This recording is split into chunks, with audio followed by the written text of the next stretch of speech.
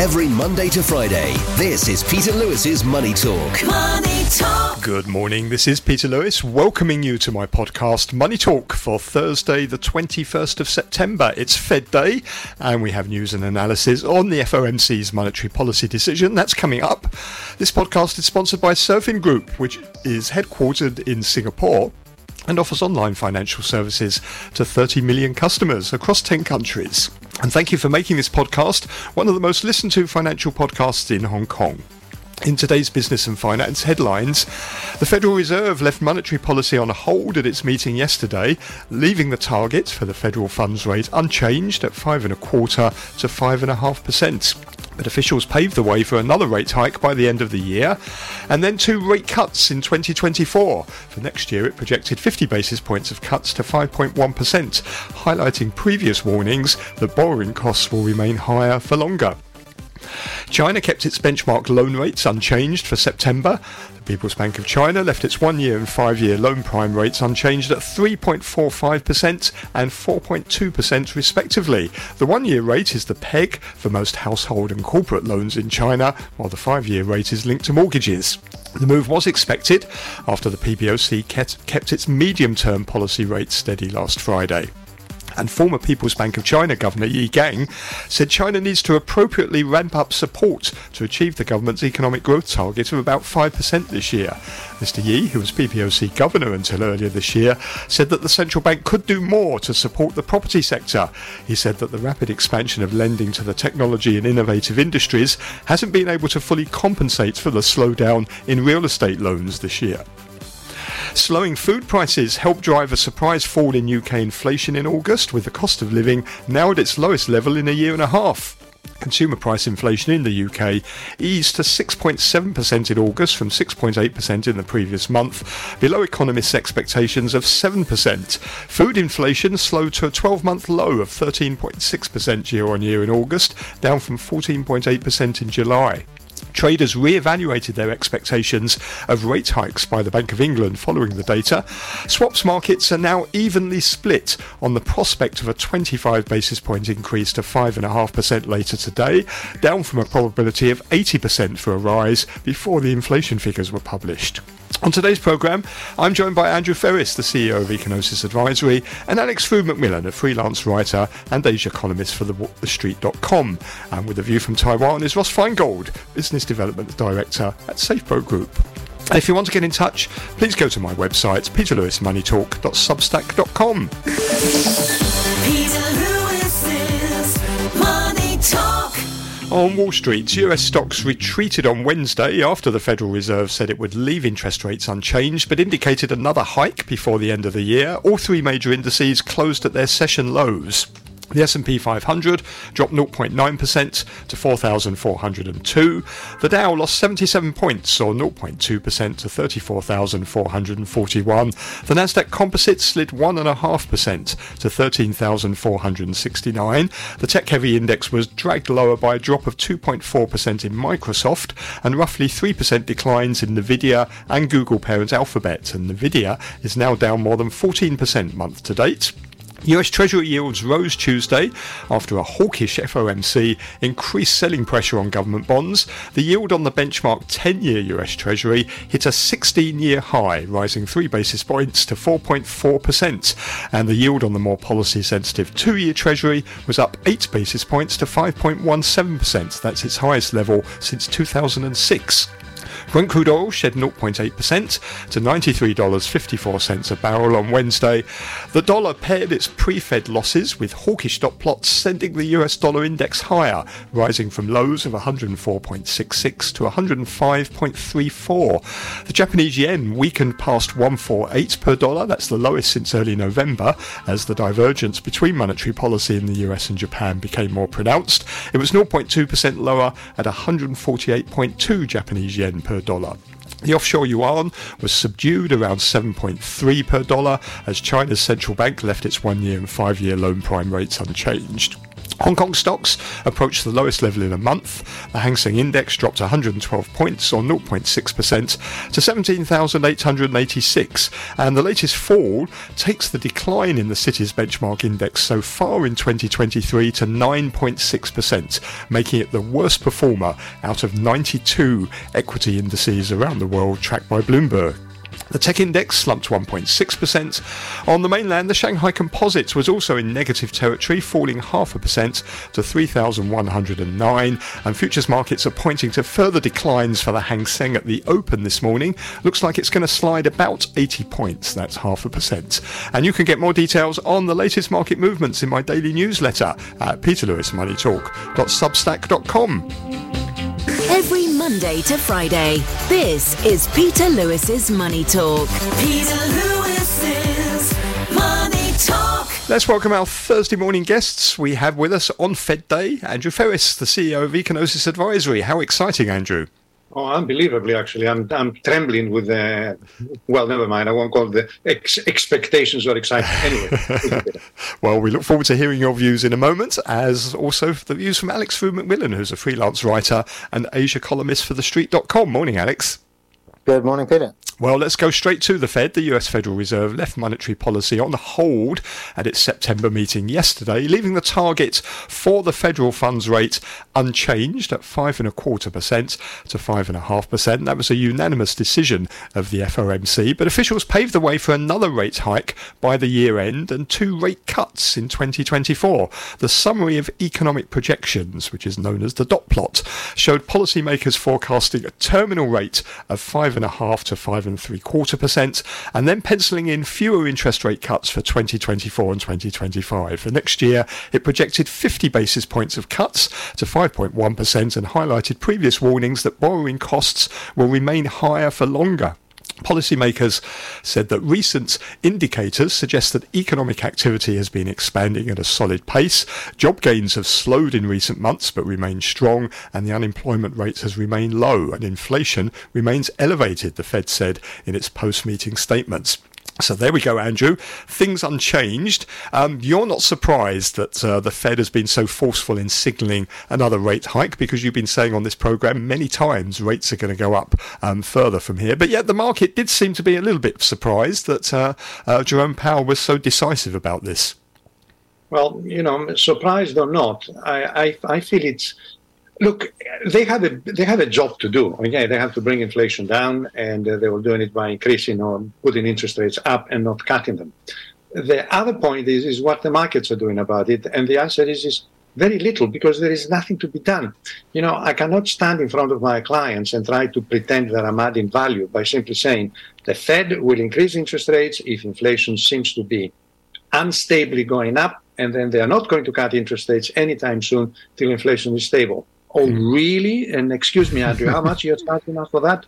I mean, I feel very frustrated. And that's why I prefer to stick to things that are completely unrelated to interest rates. If you want some exciting news, then I've got them. And they have nothing to do with whether the Fed, Bank of England, or European Central Bank are going to increase interest rates in the near future. Yeah, in all probability they will. Not the Bank of England, so they say. Okay, well, we're going to get onto the Bank of England. We're going to get onto China shortly, because interest rates decisions there as well coming up, or have been made. But Alex, let me get your thoughts first of all on the Fed. Things are unchanged, but the dot plots are moving up, aren't they? Yeah, that's what was slightly hawkish, and the slightly, a slight surprise, you could say, was that the dot plot suggested a year-end interest rate of 5.1% end of next year, as opposed to 4.625% was what it was at when they last met. So they're now indicating that there will be maybe one fewer cut next year than expected, and one more cut this year. I think the Fed's got to be pretty happy generally with how things are going. I mean, the U.S. economy is still growing. It's avoided recession, which is what everyone was sort of expecting at the start of this year, and inflation's coming down. So they are doing their job. Inflation has been a tricky beast to tame almost everywhere, but they seem to be getting on top of it, and I think that's going to give them a lot of encouragement. And they also increased their forecast for US GDP to 2.1% this year, which was up from 1% before, and expecting 1.5% growth next year, up from 1.1%. So that shows that they're optimistic about US economic prospects, I think. So we've got to remember the Fed's only going to raise rates if the economy is strong enough, they believe, for them to do that. And yeah, I think inflation coming under control would be, the number one issue that they would like to see happen. Mm-hmm. They seem to be catching up with their own forecasts, because they almost had to raise the dot plots, didn't they, to say that their rates were going to be higher by the end of the year, because that's in effect what they've been saying in their various communications they've been doing with the media. So this is really only a catch up with themselves.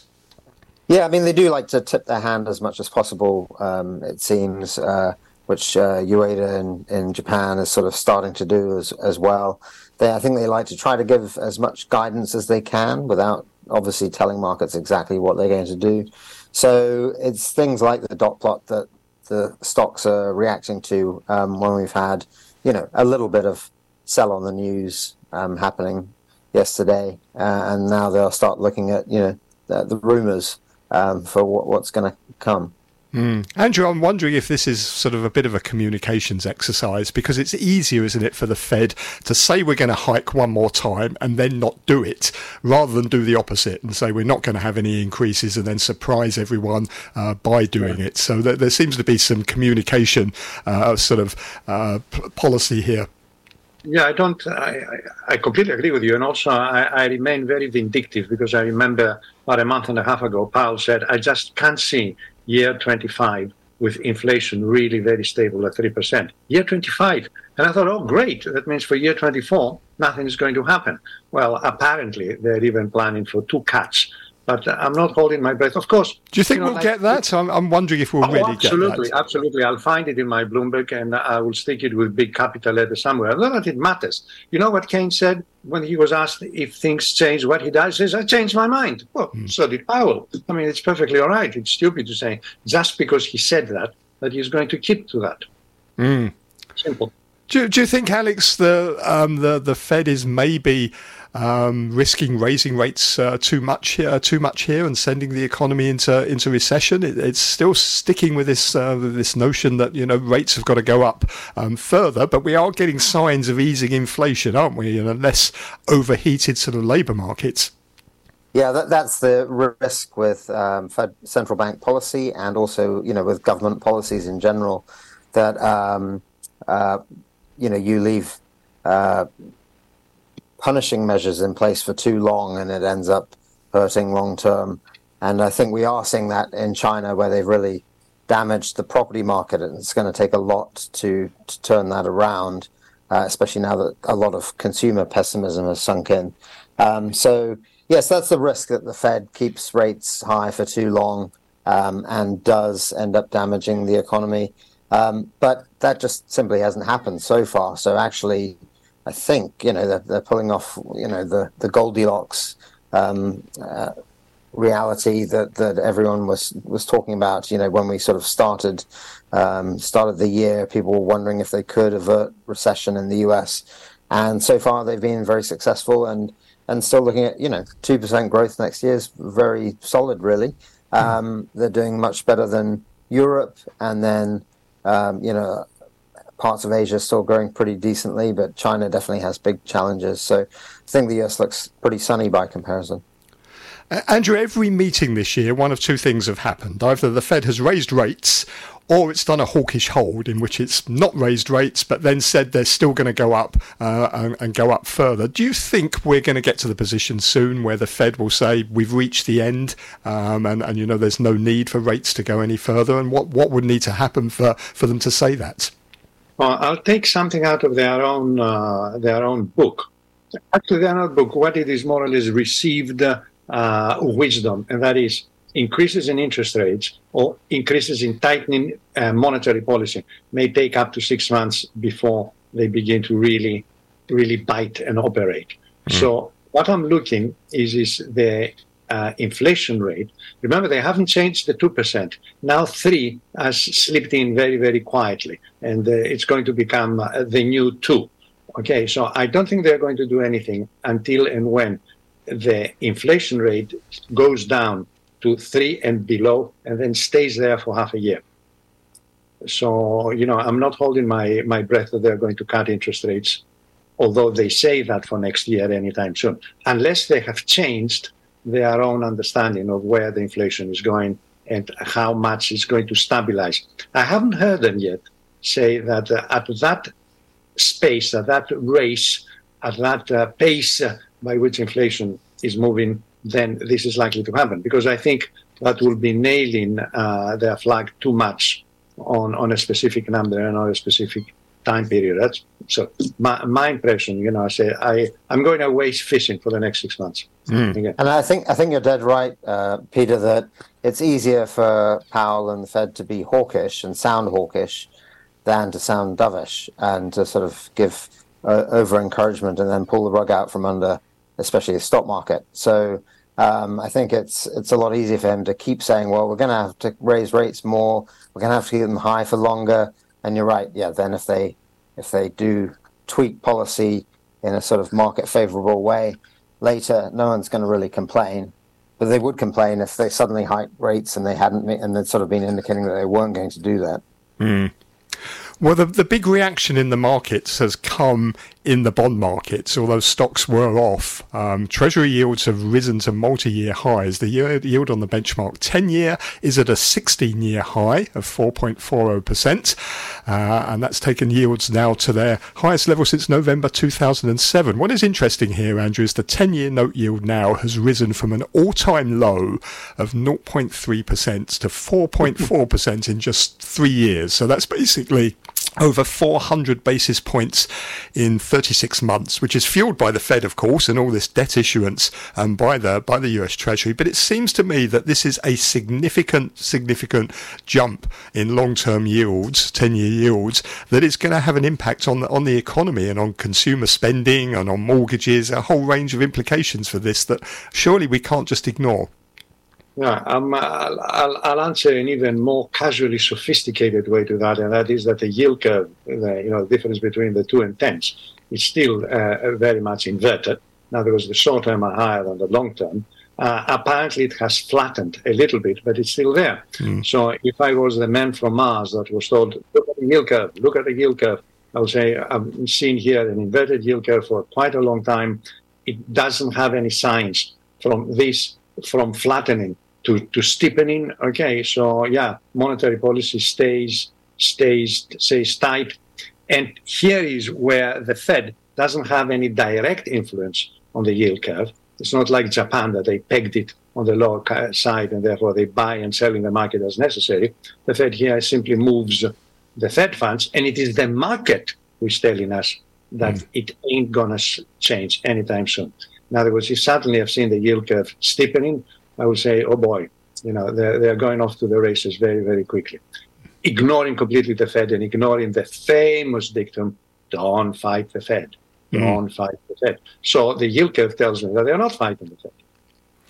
Alex, it seems one big consequence of this is going to be the housing market. It's really going to knock activity in the housing market on the head, because most people in the US have mortgages below 3% because they refinance them at very low rates over the past few years. You're not going to sell your house now, are you? And then have to pay a mortgage way above that rate. Yes, I mean, mortgages, interest rates definitely, feed straight into mortgages, and that does affect the property market considerably. There's some interesting figures that were just out showing that home construction is at its lowest level since June 2020. So sort of since a period when we were not really feeling the effects of COVID in the US, and that I think that's directly because of high interest rates. But building permits are now at their highest in the year, highest rate in the year. So I think you're seeing construction companies starting to plan ahead for these rate cuts next year and starting activity now in order to have the housing stock to sell next year. So as Andrew said, normally it takes 6 months for a rate hike to feed through. So, we can think that if they raise rates in November, let's say, or before the end of the year, that by the middle of next year would be when people are feeling the effects of their higher mortgages the most, and that the pressure should ease, from mid-year next year towards the end, perhaps with housing and property stocks running ahead of that activity. But it certainly looks like U.S. construction companies are sort of looking ahead at this information as well, and planning accordingly.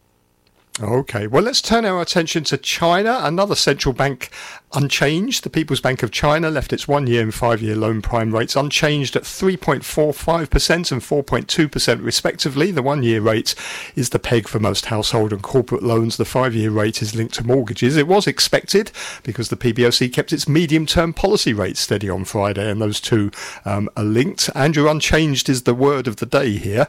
But what do you make of what the PBOC is doing?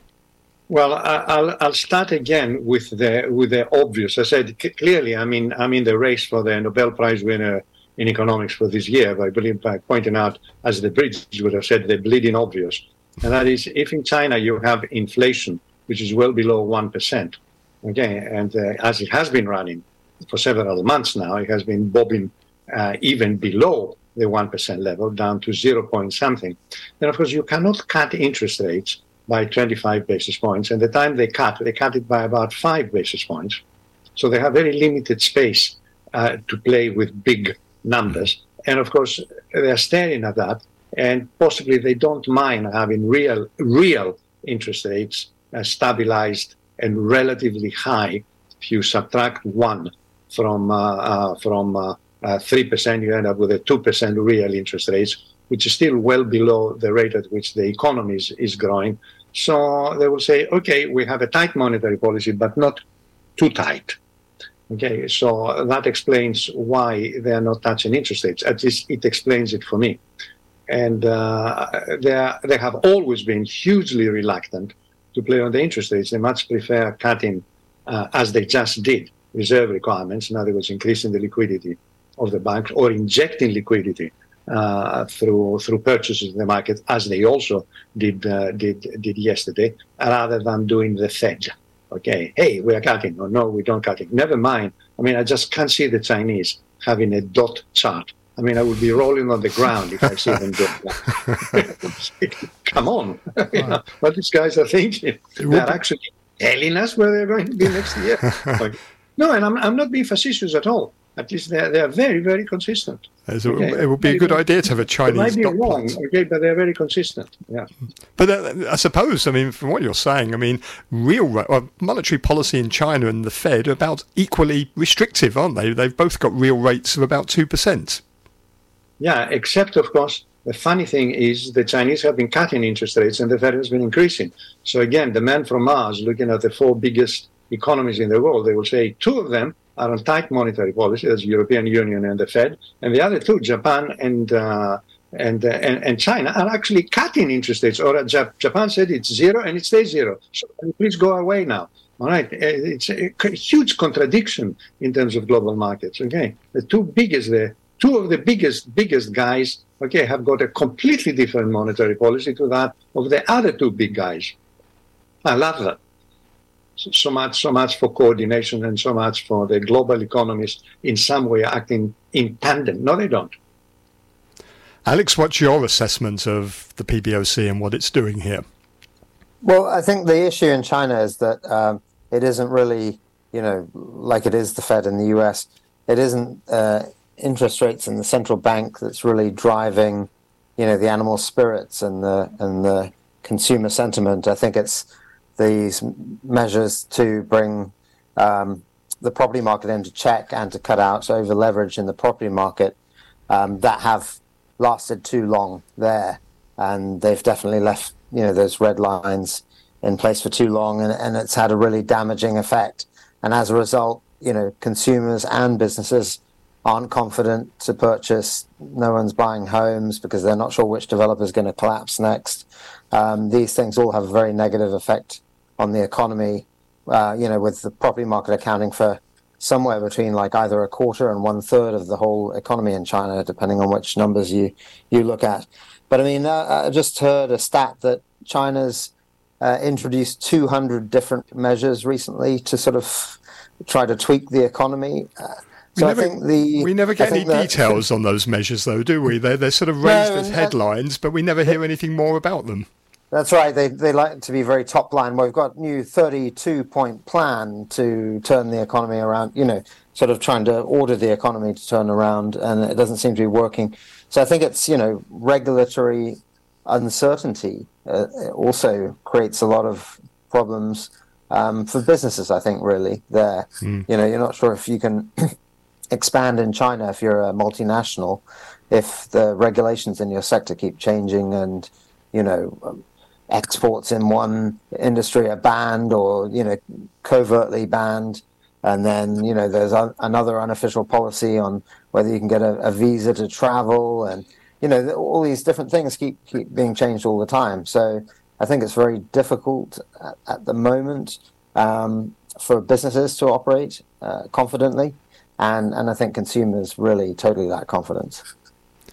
Andrew, I wanted to raise what Yi Gang said yesterday. He's the former People's Bank of China governor, of course, until the beginning of this year. He said China needs to appropriately ramp up support to achieve the government's economic growth target of about 5%. He recommended appropriately increasing macroeconomic policies to support the expansion of domestic demand and giving full play, he says, to the use of structural monetary policy to support the housing sector.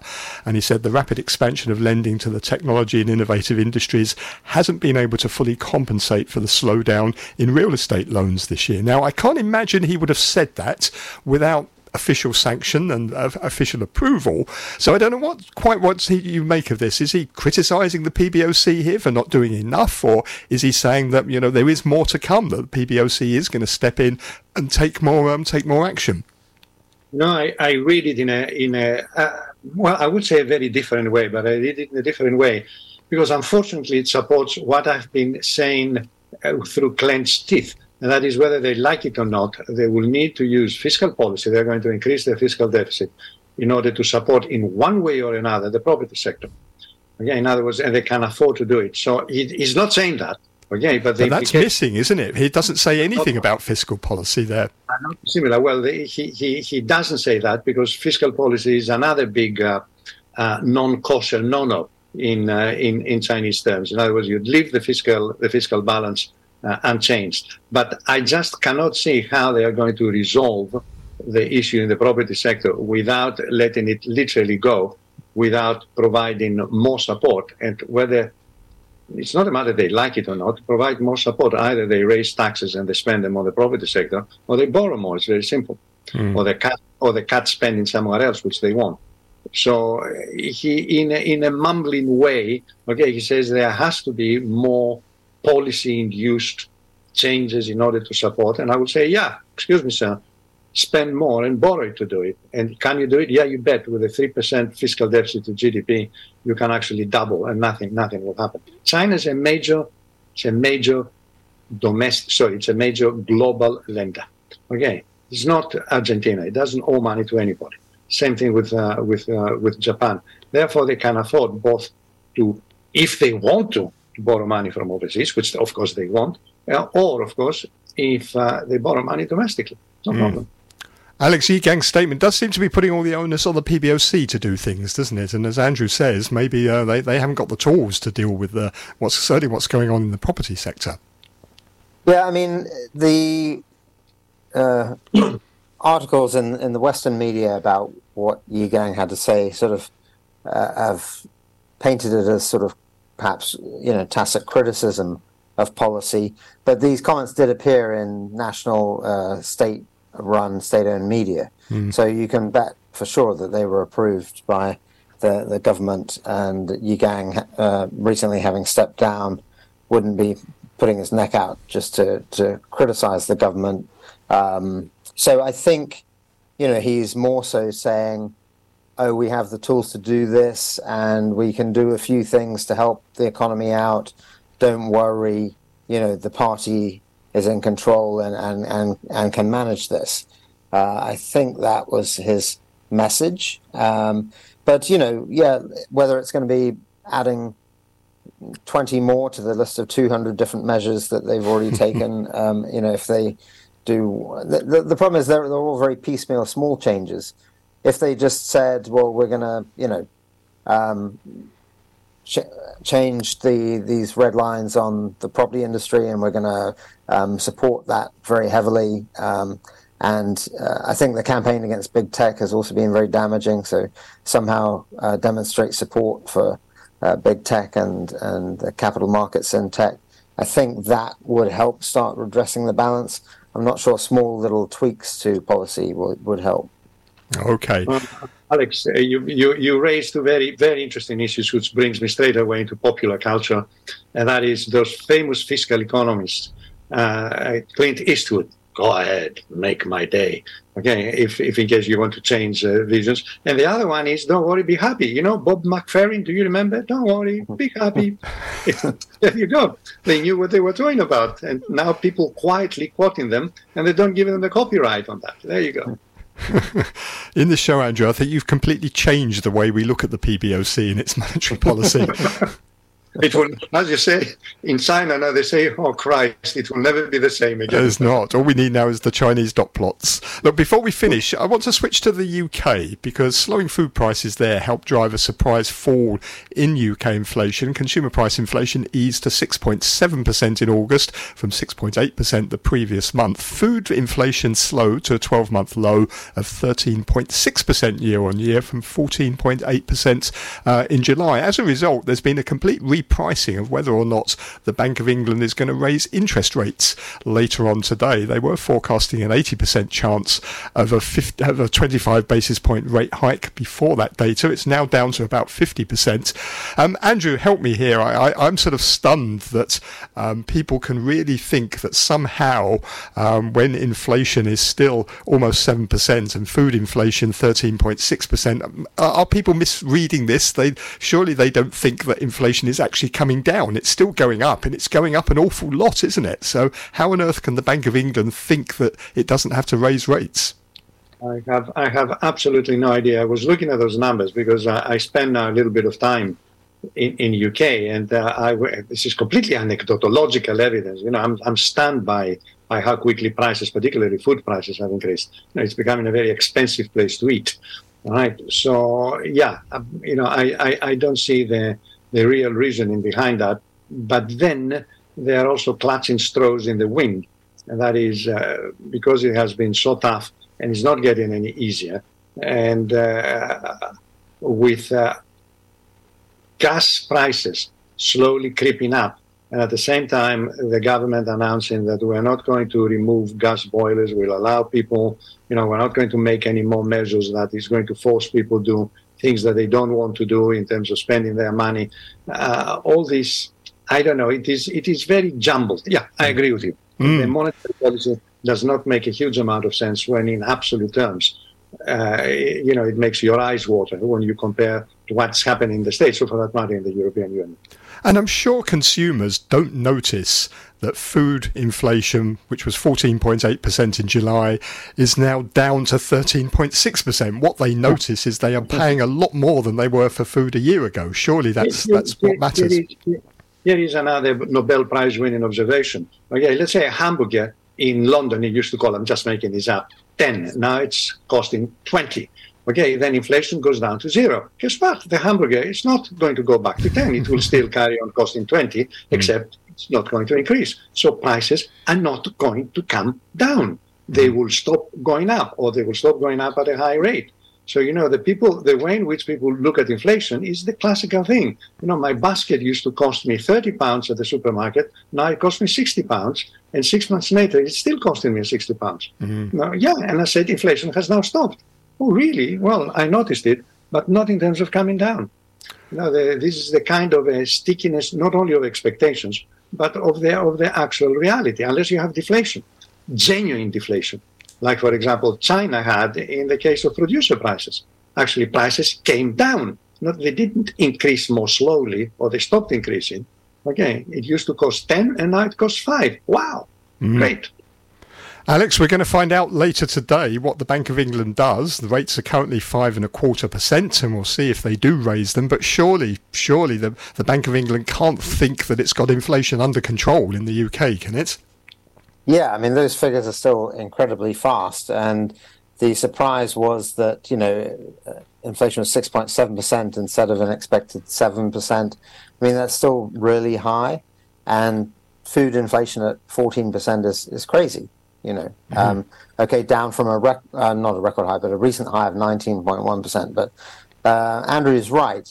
People notice that, and they remember what prices were last year, 3 years ago, 5 years ago, and are always hoping that prices are going to come down. And they're not. They're rising at a slightly less crazy pace than they were, but still rising at a crazy pace. So it becomes a very political issue because, consumers and voters really notice these impacts, and it sinks into, people's perception of how the economy is doing, how everything's going. I mean, we've kind of don't mention the topic as much, but a hefty chunk of that inflation has got to be because of Brexit and the problems with getting food from the EU into Britain, and, issues with lorries going, across the channel. And I think this is something that the British public's brought on itself, but doesn't want to recognise that fact. But certainly going to be very unhappy if food prices keep skyrocketing. Thank you, Alex. This is my Marie Antoinette in Britain says, well, they wanted bloody Brexit, let them eat cake. Yeah, that's right. That's a big topic for another day, I think. But thank you both very much for taking us through that. It's a very interesting discussion. You heard there Alex Frew-McMillan, who is a freelance writer and Asia columnist for TheStreet.com, and Andrew Ferris, who is the CEO of Econosis Advisory.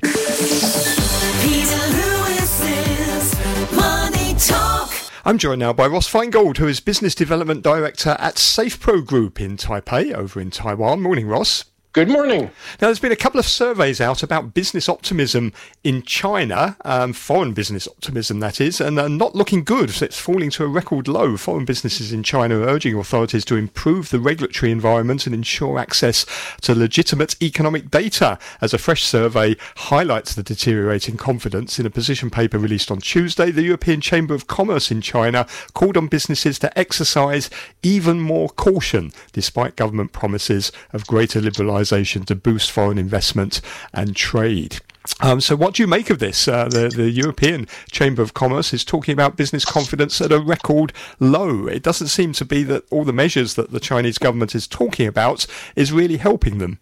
It's certainly not a message that the Chinese government wants to hear. If we take a step back and we go back, say, 1-2 years ago, during COVID, the Chinese government started to make some effort to engage with foreign businesses and to say things like, we want you here for the long term when the post-COVID period begins, and we still welcome foreign investment. But other events have kind of overtaken that message. So from the European Chamber of Commerce survey, a lot of the questions and a lot of the response from members had to do with this data security issue, that they don't have access to the same amount of data anymore because the government has begun to restrict the types of data that is released, most notably the youth unemployment as an example recently, and also concerns about the espionage law and what is the line between legitimate and legal market information that companies can obtain, in which in the past they had regularly obtained, whether using their own internal resources or engaging outside survey firms or business intelligence firms. And so now we're in this area when the espionage law came into force about uncertainty about what kind of data companies could obtain. And of course, they need that data to do forecasting and to plan the level of investment that they're going to make in China. And then another survey that came out in recent days was from the American Chamber of Commerce in Shanghai. And broadly speaking, a lot of the responses from the members indicated less optimism on Chinese economic growth and a higher likelihood versus past surveys that their companies were going to be investing more in other locations, whether it's Southeast Asia or Mexico or other places around the world. So both surveys certainly indicate the concerns of business. Now, generally, companies still think China is going to be profitable for them. So that's also one takeaway from those surveys. But the operating environment is clearly a concern from the companies. And then one more thought on this topic. There was a very interesting news article within the past few days specifically about German companies. And the point of the article was that German companies really want to be in China. Auto companies, some of the other industrial chemical type of companies, most notably BASF. And what they're doing to adjust to this new operating environment is they're sourcing more of their components locally, and they're just kind of putting a wall around their China business as long as they can extract the profits, of course. But notwithstanding geopolitical tensions or an uncertain operating environment, the solution they're looking at is simply to source more of their raw materials and components locally. On that American Chamber of Commerce survey that you mentioned there, this is the 2023 China Business Report. The details of that, 52% of the respondents, there were over 300 respondents, expressed optimism about the business outlook. It was down 3 percentage points last year, but that's now a record low. And also their position of China's position as a top choice for investment fell to 17%, down from 27% in 2021. It seems that, if you look at both these surveys together, both the European survey, the American survey, they're pretty consistent with each other. It's just basically saying China is becoming a much bigger challenge now for foreign investors. Absolutely. And again, there are these concerns about what kind of data we can obtain. And if we can't obtain the data, how can we invest? And some of the other concerns that are kind of, I'd say, lurking beneath the surface, besides the ones that are highlighted in the survey. And we have things like business disputes that suddenly result in criminal charges and business executives being detained, whether that's local staff or foreign staff. So that's certainly a concern as well. And then another one, again, I put it under the category of lurking beneath the surface and not necessarily part of the survey data, which is the politics back home. So whether that's members of parliament from Europe or the U.S. Congress who are pointing the finger at these companies saying, hey, why are you doing business in China? We have all these tensions. We have all these issues with China. Why are you making money there? Or just talking heads who are criticizing them. And we see that a lot in the United States now, where the pundit class commenting about American companies making money in China and negatively commenting. So there's also that element as well that's probably weighing on these companies.